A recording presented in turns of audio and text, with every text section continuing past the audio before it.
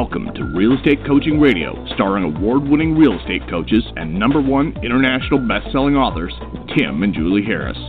Real Estate Coaching Radio is the nation's #1 daily radio show for realtors who demand authentic, real-time coaching. Get ready for fluff-free, unfiltered, full-strength honesty about what's truly working to get you into action, helping others, and making money now in today's real estate market.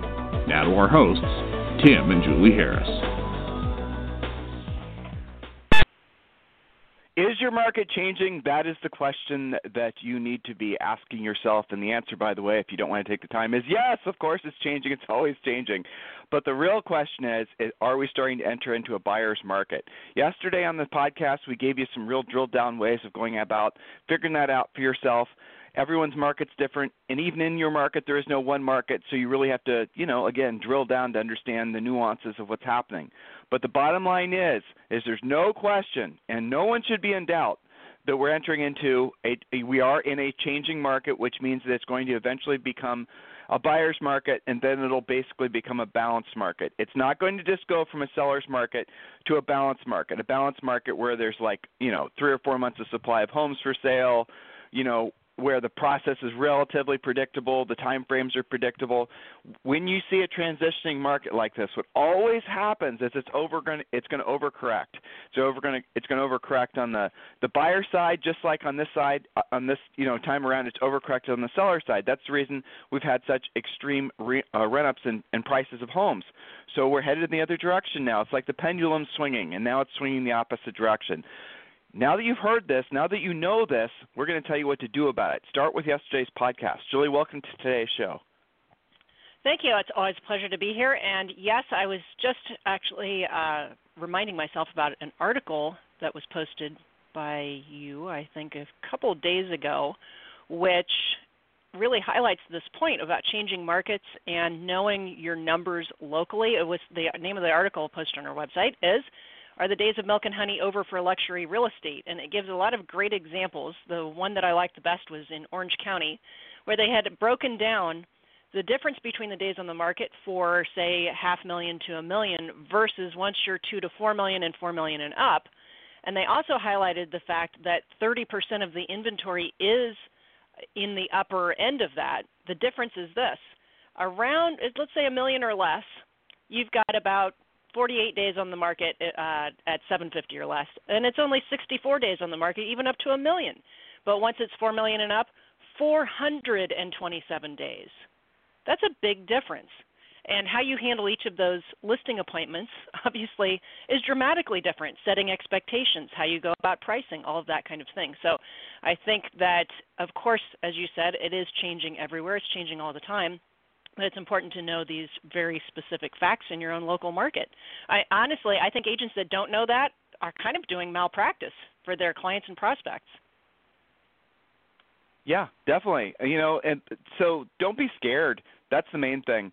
And most of the emails we've been getting are from brokers, frankly, that are panicking, not knowing what to do because they didn't sell real estate in a normal market. They themselves didn't sell real estate in a normal market. They themselves didn't have a brokerage in a normal real estate market, and so they don't really know what corrective measures to be taking now. And that is really what today's podcast is about.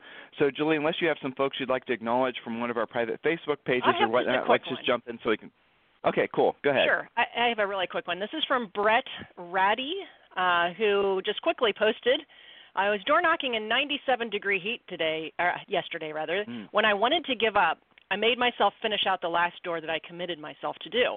The 70th door that I knocked did know someone who's planning on listing, and now I have a listing presentation scheduled for tomorrow with that person. Lesson learned, don't quit too early. So I just had to highlight that. How many times do we quit right before we're about to have that victory? So keep on persevering. And it's not always going to take 70 doors either. Probably tomorrow Brett's going to do the same thing, and the 7th door is going to, be the listing appointment. But it won't happen at all if you're not making the effort and you're not taking it to the finish line. So thank you for posting that, Brett. And we're going to get back to how do you know what's happening in your market? Is it changing? Where is it changing? What are you supposed to do about it? And I think that we left off around point number 8 or 9, Tim. That's right.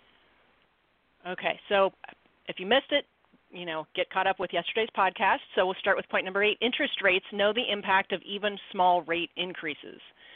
Sometimes the impact is that people don't know how high it's going to go, and indecision always creates inaction. That's when you find your lead follow-up getting harder. It's when you find you need more leads than you thought to get people to move when you need them to move.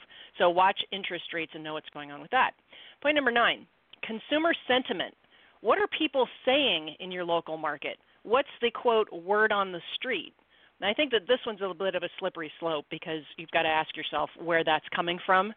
A lot of expired sellers really, really believed that they were going to get that 20% over last best comp price. And so their word on the street is going to be different than maybe talking to your broker who's been through this before and is doing some cautionary tale telling of pricing things correctly in the first place. But consumer sentiment, there's a lot of reporting on that. It's good to see what's floating around in the air. Anything you want to add to that, Tim? Reed, the problem with floating around in the air mostly is that it's, in terms of the media, it's going to be reporting old information. So you got to be monitoring that. There was a report that came out today, and this is new information, that the GDP is expected to double, and that the economy is growing faster now than it has in basically most of our adult lives. So there's 100% positive information coming out with regards to the overall economy, which, by the way, for those of you who are still sort of in panic mode about the slowing market, who are emailing and calling, one of the things I'm going to tell you is what I just did, that the fact is that the GDP unemployment rate is at, I think, almost a 20-year low. In other words, this is the best economy, again, of at least the past 2 decades. So that is going to make it so that whatever correction happens, it's not going to be like what we experienced before. Because what we experienced before was basically a collapsing economy. In essence, housing was starting to take down virtually everything else. It took down the automobile industry. It took down just all kinds of ancillary businesses. Just, you guys remember, it was horrible. This go around, it's just going to probably be an isolated housing slowdown, just a normal cyclical event. And that's the pattern it's following so far. So there shouldn't be any big precipitous drop in values or anything of that nature. And the reason is, ultimately, is because the economy overall is doing so incredibly well. And it's probably going to continue to do so for quite a while, except in real estate, which has reached its natural, peak of this particular market trend, and it's going to adjust like we've been warning you guys. So don't be surprised by it, but at the same time, don't be living in fear of it and thinking you have to start getting your shovel out to, dig your cave, to hide out through this next horrible recession, because it's not going to be like the last one, but it is going to be like the last one for you individually. So your individual economy might go to hell in a handbasket if you're not learning the skills necessary to adapt to this market. It's going to be all about price adjustments. It's going to be about having conversations with sellers that they don't want to have, about having conversations with buyers they don't want to have. It's going to be a lot of really skilled-based work that once you don't even really have to master it, guys. You just have to get the framework of what to say and how to say it. And once you start down that path, you're going to find that the business will come to you. And we've seen so many agents over the past 20 years of doing this that have absolutely, they went to, say, Midland or, low producers, and during this changing market, they started focusing on the opportunity that market was going to, the expireds and the FSBOs that wouldn't sell and the, all the other things that come from a market like this, and they got their skills on. They decided to beat the market to the fact that it was shifting while everyone else was basically denying it, and they then became the top agents in their marketplace. That happens about every 10 years, guys. The top agents in your marketplace now won't be the top agents in your marketplace over probably the next 4 to 5 years. These agents with these huge teams and these huge expansion teams, a lot of their business model is predicated on buying leads and other expensive things that will not be financially viable in a changing market. And unless they have millions and millions and millions of dollars in reserve accounts to cover up crappy cash flow, which they don't, you're going to see all these big things come to an end. That is exactly what happened before, and that was what will happen again. And then the market eventually, maybe 4 or 5 years from now, people will start talking about it being a seller's market again, and then you're going to start seeing all these big things start to swing back up. Big teams and ego marketing and all the rest of it.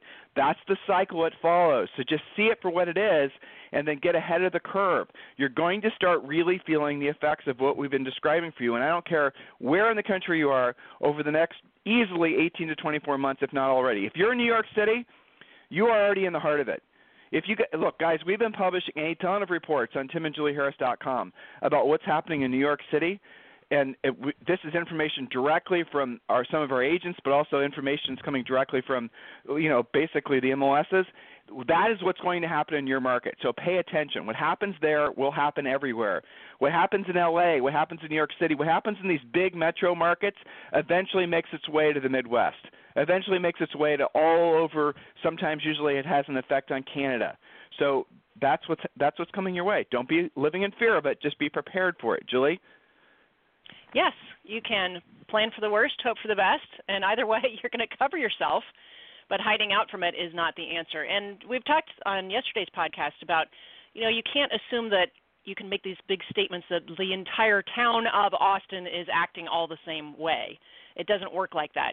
Maybe something over here in this zip code is acting different than what's in your own backyard. So you've got to really drill down much more than you had to even a year ago. So point number 10, pending home sales. Interesting fact, pending home sales exceeded the last high water mark in 2007, and what happened then? The crash followed.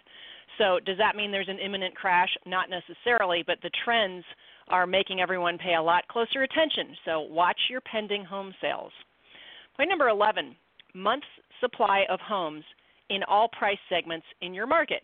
So typically what you'll find is there is less availability of the first-time buyer type stuff or even first-time move-up inventory. And as you climb price, you're going to see more and more inventory typically, which gives you more months' supply. Again, not knowing that really is malpractice because the plan that you put in place for your sellers can be very different. And one of the hot topics in Premier Coaching right now, Tim, is this phenomenon of how do you strategize when a seller is also a buyer? Well, it's different if they're moving up, right? Especially if they're moving way up, they're going to have potentially more to choose from. The higher they go, they might even get away contingent with home sale if they're the only offer on a house that's been around for 180 days. But what if they're downsizing and they're competing against millennials and it's a hot new construction neighborhood and there's only 3 homes available? Well, in that case, they're going to have a different strategy. They may need to buy or build first and then sell their house second. So the way you go about helping someone, especially when they're doing both buying and selling, can be dramatically affected by the month's supply, the days on the market, whether you're competing or not, all of those types of things. It also, of course, affects your offer strategy, right? So are you going to write a full price offer on something that's been on the market, like our Orange County example, for 427 days? Probably not. Are you going to write a full price offer on something that's been on the market for 3 days, and while you were seeing it, there were 6 other couples walking through? Well, that's going to be a lot different, isn't it? So pay attention to what's going on in all price segments because they don't act the same. Point number 12, increasing rents. So, Tim, why would increasing rents have an impact on the market? Why is that something to watch? Well, so what happens when so Julie and I are landlords, and many of you guys are too. When you can only raise rents basically when demand increases. So if we have a property and we put a for rent sign out front, or we have one of our PMs put a ad in Craigslist or whatever, put it on the MLS, and they get 10 apps right away, well, chances are we can raise the rent. So what's happened in a lot of these markets is you're able to raise rents by 10% per year. There's a whole bunch of other reasons that are going on for that too, lack of inventory being one of them. But at the end of the day, guys, the increase in rents usually outpaces the increase in people's pay. Now I'm talking about inflation, which is another, bag of gobbledygook, which I won't bore you guys with. But what you're going to experience, what's going to happen is that inflation is going to start kicking in. Inflation in this particular example with Julie's question is going to be inflation of rent prices, right? Inflating rent prices, raising rent prices. But you're also going to see, oddly enough, an inflation or a raise of property values too. So when you start hearing people talk about inflation, and you're going to hear it more, just trust me on that, you're going to hear people talking about, well, the inflation rate, the target inflation rate has been 2 to 3% per year, and we've not been able to get to 3%. Well, you're probably going to see by the end of this year into next year, well, it turns out inflation's at 3 or 4%, which means that the cost of things in general, the things that they track, so inflation, when they're trying to figure out what the inflation rate is, they're not taking everything into account. They're taking a few specific consumer items, well, by a few I mean a lot, and they're tracking what those things cost. And so when they see, for example, that the inflation rate of all that collective, sampling of products that normal people buy, when they see the prices of those increase, they figure out what the average is, and I'm giving you a very rudimentary explanation of how they figure out the inflation rate, but that's it. So then what happens is that the cost of everybody's stuff goes up. Your cost of your stuff. Milk will go up. Gasoline will go up. All these other types of things will become more expensive, but the people's incomes trail. So typically what happens is that people, even if they're commission-based people, they are still geared towards making a certain amount of money, and they won't work harder, earn more money, at the same time their cost of living increases. That's the effect of inflation. That's the reason that most people in the country who are living month to month, if not week to week, and a rising inflation rate of just a slight amount can create some serious headwinds. What does that do? It causes also, because rent prices are inflating and because it's causing consumer items to inflate, it causes people to have less money to save for down payments. And then that will eventually have an effect on the real estate market as property values inflated. But then what happens if the inflation doesn't get under control? Then the whole pendulum effect happens, and on the other end of that, property values can deflate because lack of demand. So in the short run, you're going to see inflation cause a increase in value of homes. And then you're going to see if the inflation sticks around like it did in the late 70s when Julie and I were just basically babies, then and you guys need to go back and research this. Just fire up the Google machine and understand what could happen.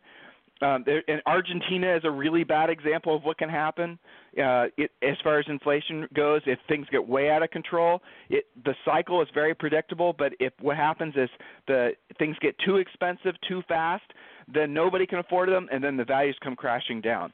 That did happen in the late 70s in real estate. So I'm giving you guys the other end of this. If we see any reasons to believe, say 2 years from now, that that's what's going to happen in real estate, we'll tell you. But for now, the simple fact is that we're just dealing with an adjusting market. So, but here's the other thing. It's kind of an interesting, parallel to this. Inflation is also going to cause new construction prices to go up. You guys have already seen that. Julie and I are doing a rehab on this new office that we're doing. And we we're putting in driveways and all this other stuff. And my concrete contractor, though he didn't, wanted to raise the price of our cost per square foot of our concrete to compensate for the increase of the cost of his rebarb, for the steel rebarb that he's putting into the concrete. He wanted to raise our cost of $1.75 a square foot, which he didn't, but I'm just saying that is an effect, a direct effect. It's costing him more. He was trying to pass that cost back to me.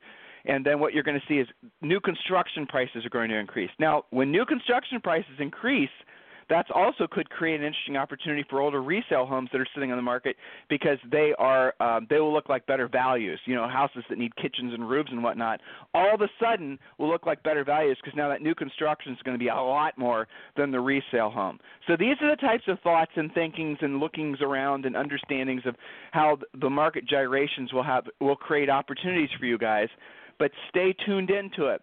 You have at your fingertips the best possible information you get from your MLS is exactly what's going on, your days on the market, your absorption rate, your listed sell price ratio. And remember, break all this stuff into, price segments. If your market doesn't go down to, say $100,000 price range, most markets don't anymore, but run 50 to 100, 100 to 200, 200 to 300, 300, or wherever the natural bottom is on your market and wherever the normal top is on the market, and then do your analysis for each of those price segments, and then have that information produced for you, usually twice a month, is going to give you a really good indication of what's happening. And by the way, this is the type of information your sellers, well, not all of them, but most of them are really going to want you and expect you to know. Then you can watch trends. Then you can see, well, I see a lot of softness in that $300,000 to $400,000 price range. The days in the market's gone from 22 days now, it's up to 44 days.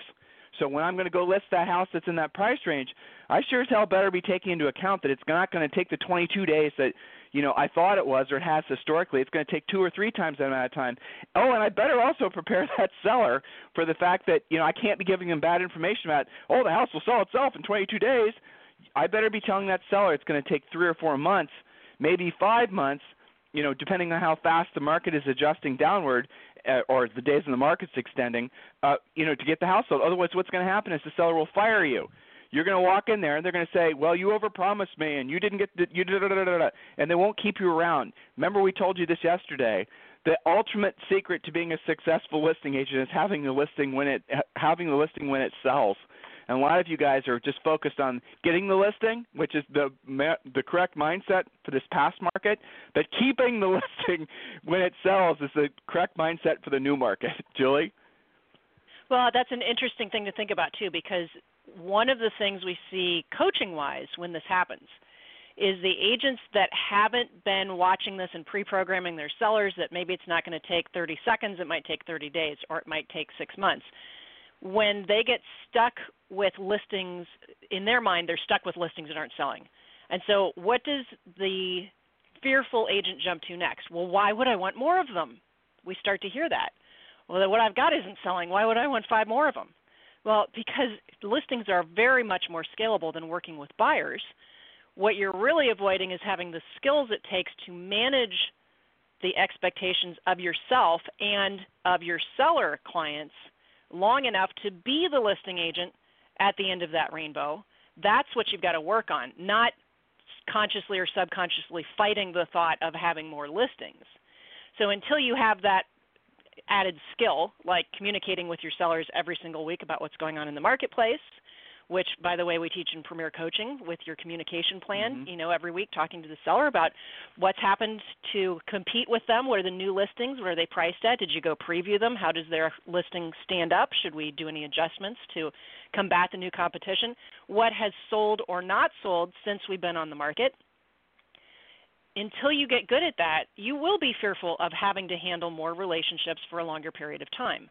That's not the answer to a changing market. That's a great way to, end your profitability, basically, because you'll continue to live in fear, and then you'll drive yourself into only being able to work with buyers because that's easier, right? So I just caution them not to have those thoughts. Why would I want more? The thought you need to be having is, I've got to sharpen my skills, and, this is where some of the weak agents will disappear because they don't step up to it. I think it's really exciting for our agents who are getting their skills together, and certainly for our top producers and our grizzled veterans. This is their time that they can shine. I hear it all the time on the Premier Coaching call from our more veteran agents. Gosh, you know what? This is exciting. The sellers need us more. I know how to do this. I know how to have a relationship for 90 days and then another 45 to close it. That's fantastic, because guess what? I'm going to still do a killer job and do all the things I've always done to sell the homes I've always sold. But now that I have more time to do it in, just from an agent standpoint, the spin-off business you get from holding on to a listing longer than 32 seconds is a good thing for you. You can do more marketing, advertising, open houses, lead follow-up, all of the rest. Some of you guys in a hot market got so lazy you weren't even using a sign because you figured, why bother? It's going to sell overnight. Those days are probably coming to an end, maybe not everywhere all at the same time, but we're already seeing pockets. So let's round this out with our last couple of points. How do you know that this is happening? Well, I think you wrote down funny but true things to watch out for, and you've mentioned a little bit of this. Fancy agent marketing, overproduced agent videos, signs that the market's probably topped. Agent ego marketing is an indication of an overinflated market. Also, no one talking about profit, brokerages and teams being okay with making less than 10% net. And investors backing, these are venture capitalist companies that investor backing companies that sell stuff to agents like CRMs, lead generation, et cetera. And then something we're also seeing right now. Point number 14, our final point. Slow or no showings on listings you thought would be hot. I've seen this with some of our elite clients that are on top of things, but because the comps were maybe 60 days old and there wasn't much to work on in between now, the new listing, and 60 to 90-day-old comps, it looked like it was priced right. It might even have looked like it was a little bit competitive. And yet, it didn't sell in 2 weeks in 2 open houses. What's going on with that? And then another one comes on the market in the same neighborhood or the same building, priced basically the same, and the same thing happens to them. And a third one comes on the market, you all sit there together for the next 30 days, and then what happens? It's a war of price reductions. One of you comes down, then another one has to come down, and now all of a sudden things are adjusting. We're seeing this. You guys have to really be aware of it. And is there some obvious problem with that? No, it's just what's happening. It's the ebb and flow of what happens in real estate markets. So who's going to win in the end? Well, you know what? If you're not talking to your sellers and they see that happening, what happens when a seller sees that new listing come on to compete with them and you didn't even tell them about it? What happens when there is a price reduction of the unit next to them and you didn't tell them about it? They start to lose faith in you, and that's when you can get fired. That's when expireds happen. So the only question you really have to ask yourself is, which end of that expired do you want to be on? Do you want it to expire on you, or do you want to be the agent that picks up the expired? We have a rule in Premier that you're only allowed to prospect expireds. You're not allowed to actually have any of your own. Tough love. Back to you, Tim. I've got to get to Speaking of Premier, guys, speaking of Premier, a lot of you are requesting free coaching calls. This is a great time of year to do it. Free business analysis. We're going to give you 6 books, but the 2 books, obviously I mention these almost every day, but it's because you guys tell us so many great things about them, is the Real Estate Treasure Map and Think and Grow Rich for Real Estate. When you request a free coaching call, you get 6 books, but those 2 in particular are the ones that people rant and rave about. Make sure you download those right away. If there's ever anything we can do for you guys, it's tim@timandjulieharris.com or julie@timandjulieharris.com. We're getting more requests to speak in person to MLSs and big brokerages and whatnot. We're always open for opportunities to be closer to you guys, virtually or otherwise.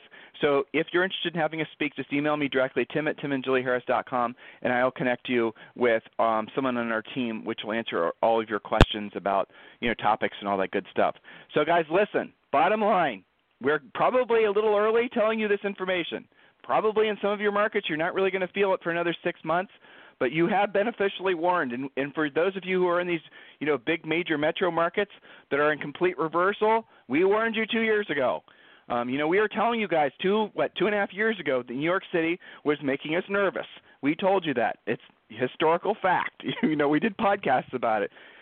So we're telling you the same thing now for the rest of the country, and it's up to you now to do something with this information. It's up to you now to basically realize that this is going to be a great opportunity for you to exercise your muscles and your ability to do what you don't want to do when you don't want to do it at the highest level, which means in some of your cases, most of your cases, it's going to mean learning how not just to survive but thrive in a changing market. If you guys need us for anything, it's tim@timandjulieharris.com or julie@timandjulieharris.com. Have a fantastic day. We'll talk to you on the show tomorrow. This program has been a presentation by Tim and Julie Harris, Real Estate Coaching. For more information on our real estate coaching and training programs, visit our website at timandjulieharris.com. Remember to tune in weekdays at noon for upcoming shows, and until next time, thank you for listening to Real Estate Coaching Radio with Tim and Julie Harris.